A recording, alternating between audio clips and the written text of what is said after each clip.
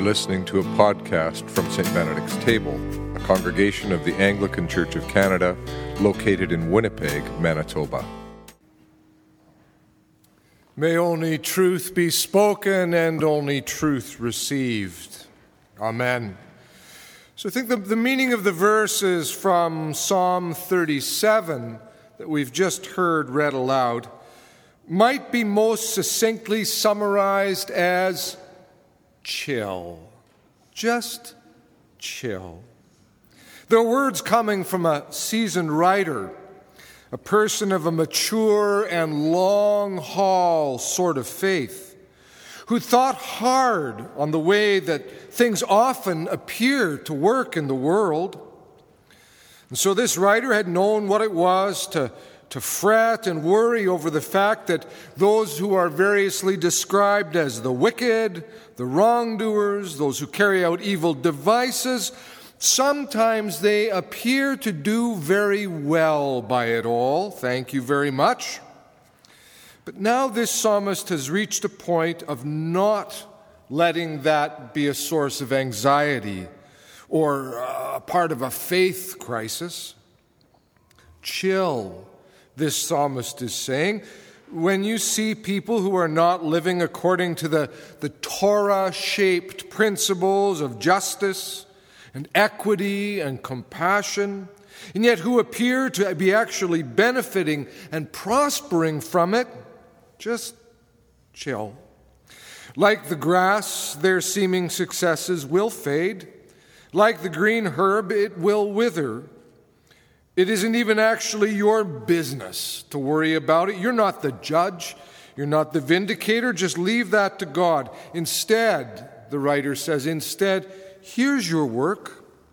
Trust in the Lord and do good. Take delight in the Lord. Commit your way to the Lord. Trust. God will act. Again, that's a very seasoned voice, an experienced and mature voice of one who has come to believe that God is faithful in the long run, even if the long run can sometimes feel very long indeed. And so, be still before the Lord and wait patiently. Do not fret over those who prosper on their way, over those who carry out evil devices. Refrain from anger, forsake wrath. Do not fret. It leads only to evil. Don't get all worked up in self-righteous imaginings that it might be your work to try to make justice, angry, wrathful justice, because it leads only to evil.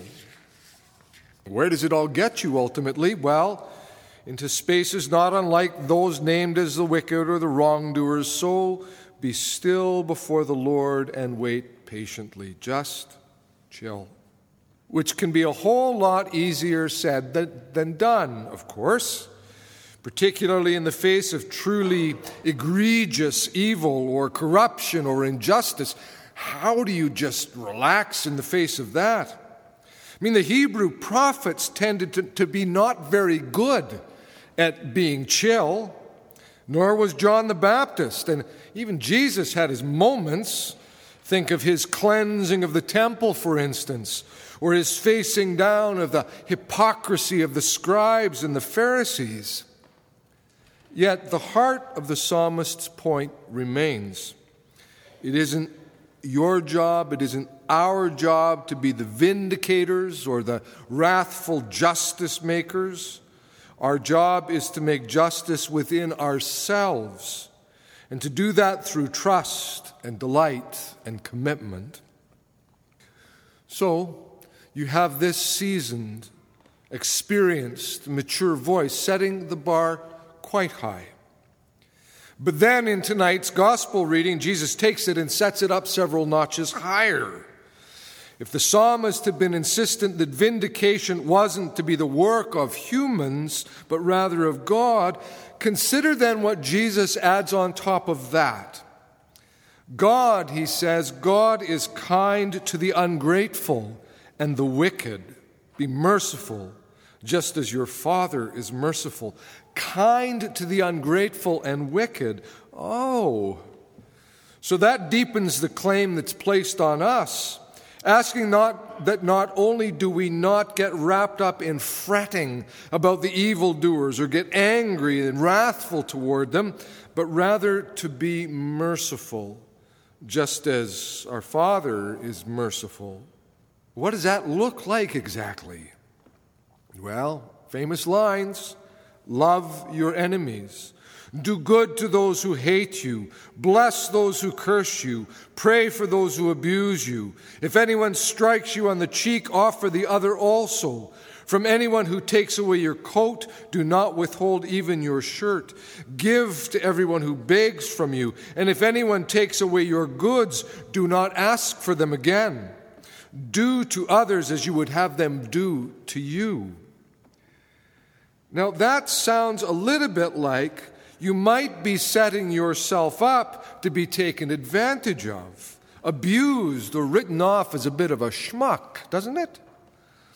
Some of you may remember a movie from the mid-'80s starring Harrison Ford. The movie was called Witness. In this movie, Harrison Ford is a detective who goes underground in an Amish community in Pennsylvania, seeking to solve a crime. I have to say, I looked at a bit of it online the other night, and he doesn't really look very Amish at all. Very clean-shaven face and still quite, rugged, but that's the storyline.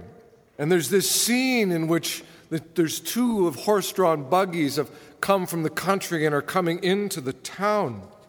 And one of those buggies is stopped by some local bullies who taunt and torment the young man who'd been at the reins. They stand and face him down, quite sure that he'll not retaliate, even though he looks strong enough from all of his farm work to twist all of them into pretzels. They know that the Amish don't retaliate. They always turn the other cheek. Well, Harrison Ford is in the other buggy, and he's getting pretty worked up, and he begins to climb out to intervene. And one of the older Amish men says, "No, it isn't our way." And Harrison Ford replies, "Well, it's my way."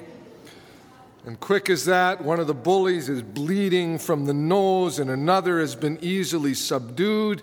I actually remember seeing it in the theater and hearing this sort of delighted release of laughter over it all. See, sometimes violence is actually justified. You see, Harrison Ford is right. You see. Never seen anything like it in all my years, one of the older townspeople who'd seen it happen says. To which the young Amish man who'd initially been bullied replied with a bit of a grin, "He's my cousin. He's from Ohio." Now, that's all very Hollywood. Hollywood has tended to condition us to like what we might see as justified vengeance.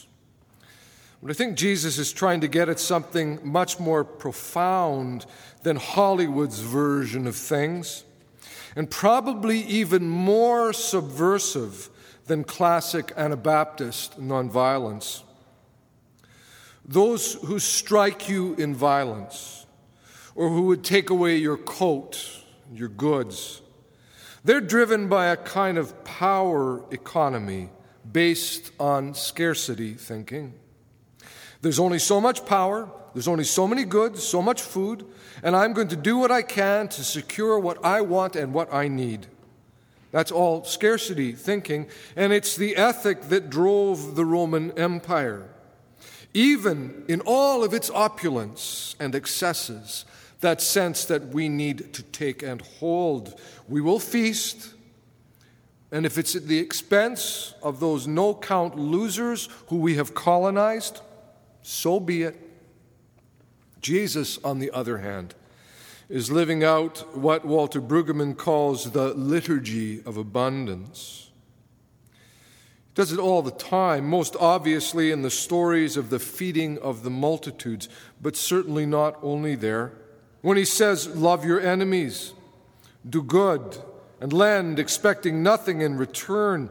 He's challenging his listeners. He's challenging us to be unencumbered of a kind of thinking that's constantly looking for repayment, that's transactional in a, I'll scratch your back, but only if you scratch mine sort of a way. That always leads to bean counting, and finally to a miserly scarcity mentality that closes up our souls. Instead, he's saying, resist the empire by resisting its illusions and its lies. No more bean counting. Do not judge, and you will not be judged. Do not condemn, and you will not be condemned. Forgive, and you will be forgiven. Give, and it will be given to you. Classic words, not always the easiest ones to heed. But live into these words, into this kind of ethic, Jesus is saying, and a good measure, pressed down, shaken together, running over, will be put into your lap. For the measure you give will be the measure you get back. Now that's not more stuff, or the sort of material blessing that the prosperity preachers are so fond of speaking about. But rather that means a good measure of grace, forgiveness, mercy, and love. Share those, and they will be back to you always. And those things, well, better than a Bentley or a Learjet any day. And to that, the seasoned, mature, and experienced psalmist would certainly add a hearty Alleluia. In the name of God, Father, Son, and Holy Spirit. Amen. You've been listening to a St. Benedict's Table podcast. For more information on our church or to provide support for our online work, visit us at stbenedictstable.ca.